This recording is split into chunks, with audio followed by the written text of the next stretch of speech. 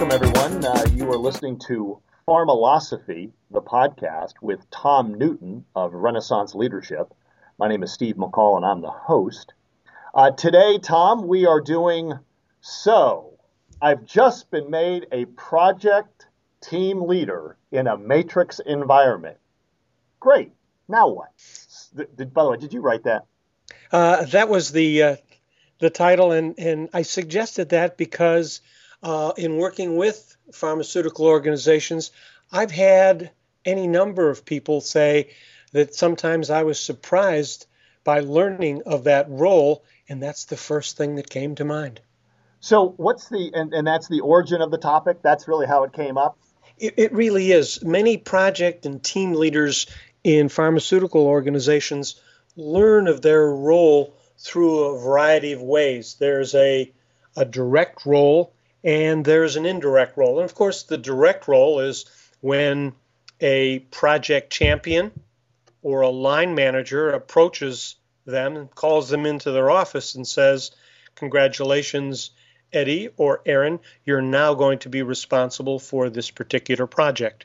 Do they get to call home then at that point in time? Something like that. So what's the indirect example? The indirect example comes out of a series of unusual examples that I've been given during the course of working with pharmaceutical organizations. Occasionally, the classic was someone said, "I was on my company's website and looking at the various R&D projects that are ongoing, and as I jumped and looked at a particular project, listed under project leader was my name, and I didn't even know it." So it's one of several. That one's probably an outlier, but sometimes matrix leaders are not necessarily the first kids on their block to know that they've been asked to manage a program, and I would encourage folks to just be aware that there's both a direct and an indirect. Hopefully, most of our folks are experiencing the ones where a project champion or a line manager is sharing. So the indirect example would be if mom calls you. Yes, right. Says congratulations. Right. I hear you've got a new set of responsibilities. I'm so proud. So what are the factors, that make being a project in a project team leader in a matrix environment so challenging? What are the challenges? Well, among the challenges are some of the people who are asked to take on this role have had or are currently line managers. They have a team of people who report directly to them. Mm-hmm. So in some sense, they have some leadership experience. Others have not yet had an opportunity to be a line manager. In many cases, these matrix leaders are being asked to step into this role without having previous leadership experience.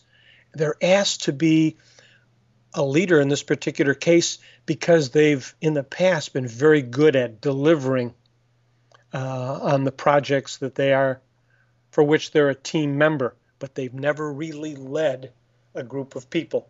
So what's the difference between a matrix leader and a line leader?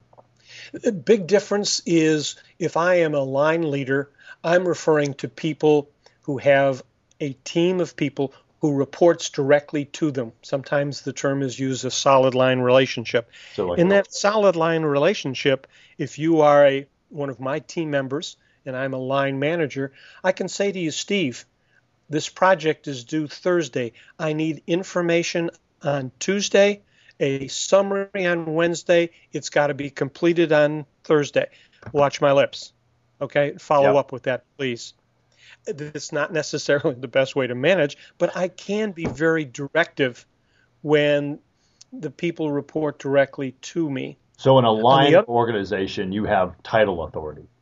You have title authority. You have stripes on your sleeve is another way to put it. Okay. In a matrix role, a team of people have been put together, in many cases a virtual team, specifically structured so it can get off to a fast start and that it ends when the project ends. The reporting relationship is more of an influence manager than a direct line leader. In fact, a lot of people who lead within a matrix have people on their team who are on probably 4 or 5 other teams. Yeah. And in addition to their day job. Yeah. And a leader there can't say, this is when I've got to have it. You have no choice but to get it to me.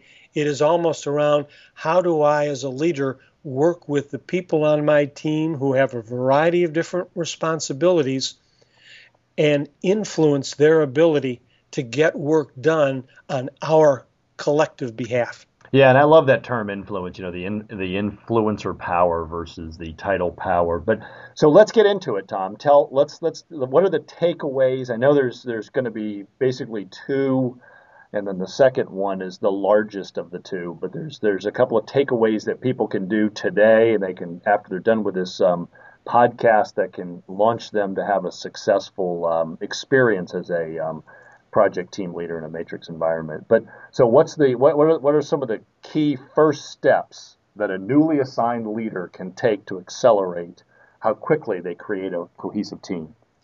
I think the first step that I would encourage is to make sure that you have crafted a first initial meeting with the entire team that is going to be part of that project, and have a group discussion around the nature of the remit and some other key discussions, so that everyone knows how they're going to work together within the context of that. Let me give you a couple of suggested things, and then one area that sometimes is a difficult one.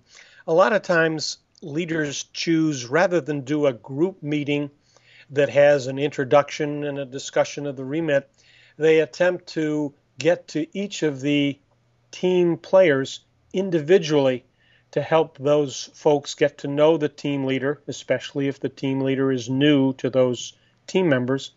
And I suggest, and I have been told by folks who've tried this, that it doesn't work as well as having one single group meeting where we go over a series of very important key steps, which I'll take you through in a second, so that everybody hears the message in the same way and at the same time.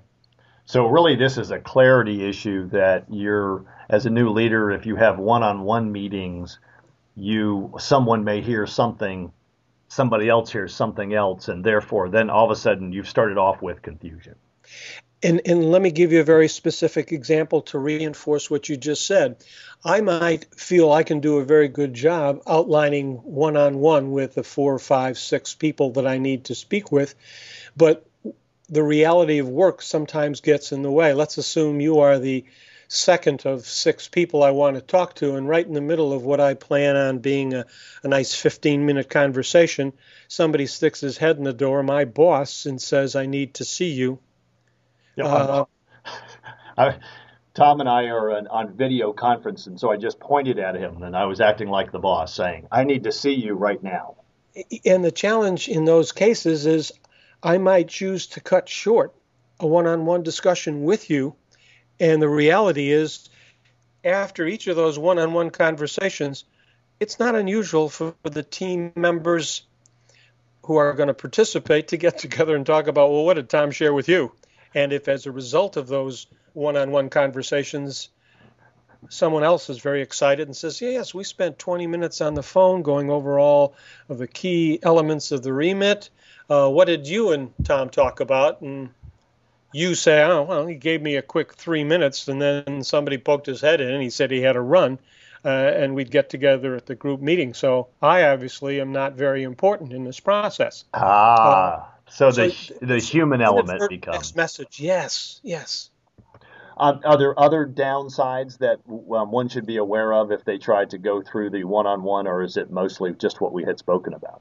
It's mostly what we've just spoken about, which then prompts me to ask people who are experienced in this area, what's a more effective approach? And if you are using that group meeting first, what do you include?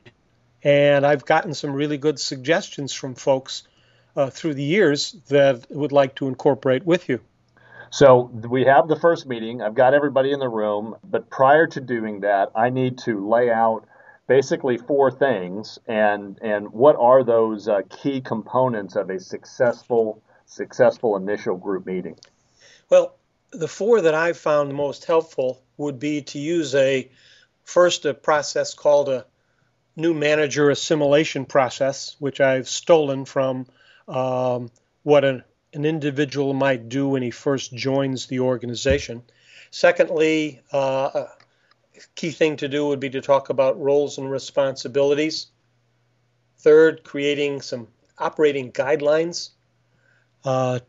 Beginning of some conversations about stakeholders, and then discussing a decision process. So I think it's those 4 or 5 things that are going to be key to discuss in that meeting. The biggest challenge, before I go into detail, would be a lot of people will be impatient that those things don't focus on getting the work done. Yeah, enough of this. Let's just get the work done. Yeah, it'll feel to some like we want to talk. It's the soft stuff. It's the relationship building, the holding hands, and people go, yeah. So what do you need of me? And pushing back in an appropriate way to make sure that you create a sense of team, even if it is a virtual matrix team. I think this is key to getting stuff done quickly. If you build a solid foundation, as you will move forward in the process, you will have more success, a better chance of success of overcoming the bumps in the road, if you will. Agree. What I'd like to do is go back to each of those and spend a couple of minutes with you, if I could. Let's do it. The first one I mentioned is a new manager assimilation process, abbreviated NUMAP, NMAP. It basically can be one of 2 ways. It's a combination of the leader who's on the phone or in a one-on-one within this group setting, identifying probably 3 things that most teams would like to know about that leader. It's basically saying, here's what I think you ought to know about me that will help us work together. Among the things, you might describe a preferred management style. You might begin to talk about, for those of you who don't know me, here's what I think are the strong and weak points that I might bring to the table. Here's how I define top performance. Here's how we're going to be measured. Let me restate our remit. And then giving some folks an opportunity to ask questions. A lot of times, new team members want to know specific things about their team leader. And here are among the things that I've been told, and I know when I'm on teams, I want to know about that leader. How do you view teamwork? What's your basic management style? How do we handle things when we make mistakes? How do I bring up issues? How do I put things out on the table without being a contrarian? How often do we need to communicate? How much do you want to know about the problems I'm having? All of these things, and you could almost create a list, and I would be glad if anybody were interested in to send this template to them to share ahead of time and say, these are some of the things that you might want to know about me. I'm going to open this up to you to ask questions about how we play, work, fight, argue, kiss and make up, make decisions so that we can, when we finally do begin to talk about our work, get things done quickly. Good. All right. What is the second part of this meeting? The second one, after we begin to strengthen the nature of the relationships, is to go around the room or on the phone, ask people how they see what they see their roles and responsibilities are within the context of this team. As opposed to having the leader tell them, I suggest that the leader ask each of the team members, how do you see your role in this? Sometimes there are people who have very specific roles. Their role might be within safety assessment or regulatory affairs, and they don't see themselves as playing a bigger or more extensive role. That needs to be clarified up front.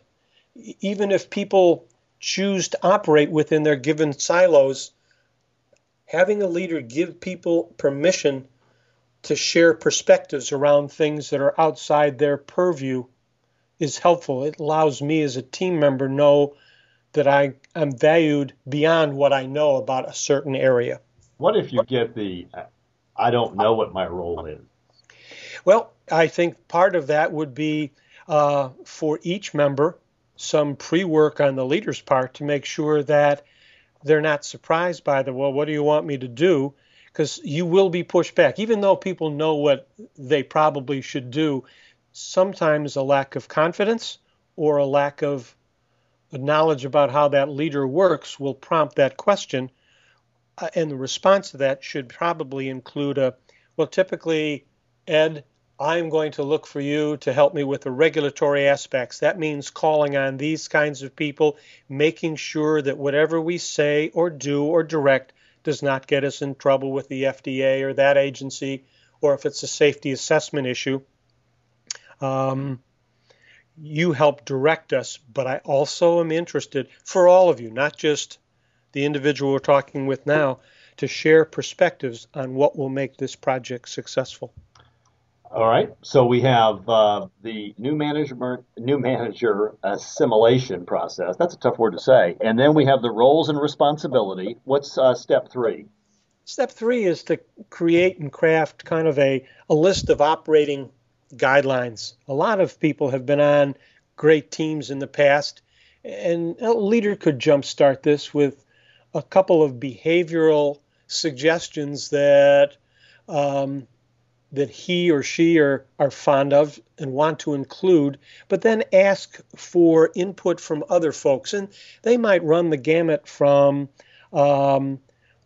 we will go around the room and make sure that in our phone conversations as well as our get-togethers that everyone's had an opportunity to weigh in.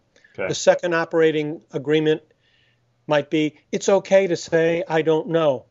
It's okay to say I pass, I don't have a perspective, and it doesn't mean you're not engaged or you don't care.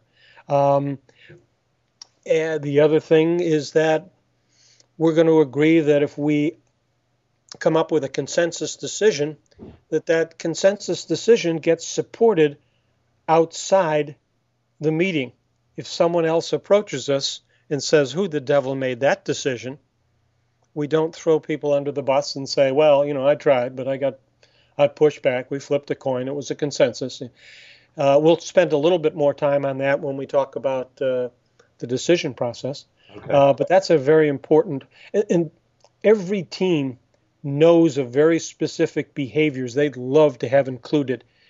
And if the team plays an integral role in deciding what those are, they're more likely to be committed to them and to stay with those behaviors.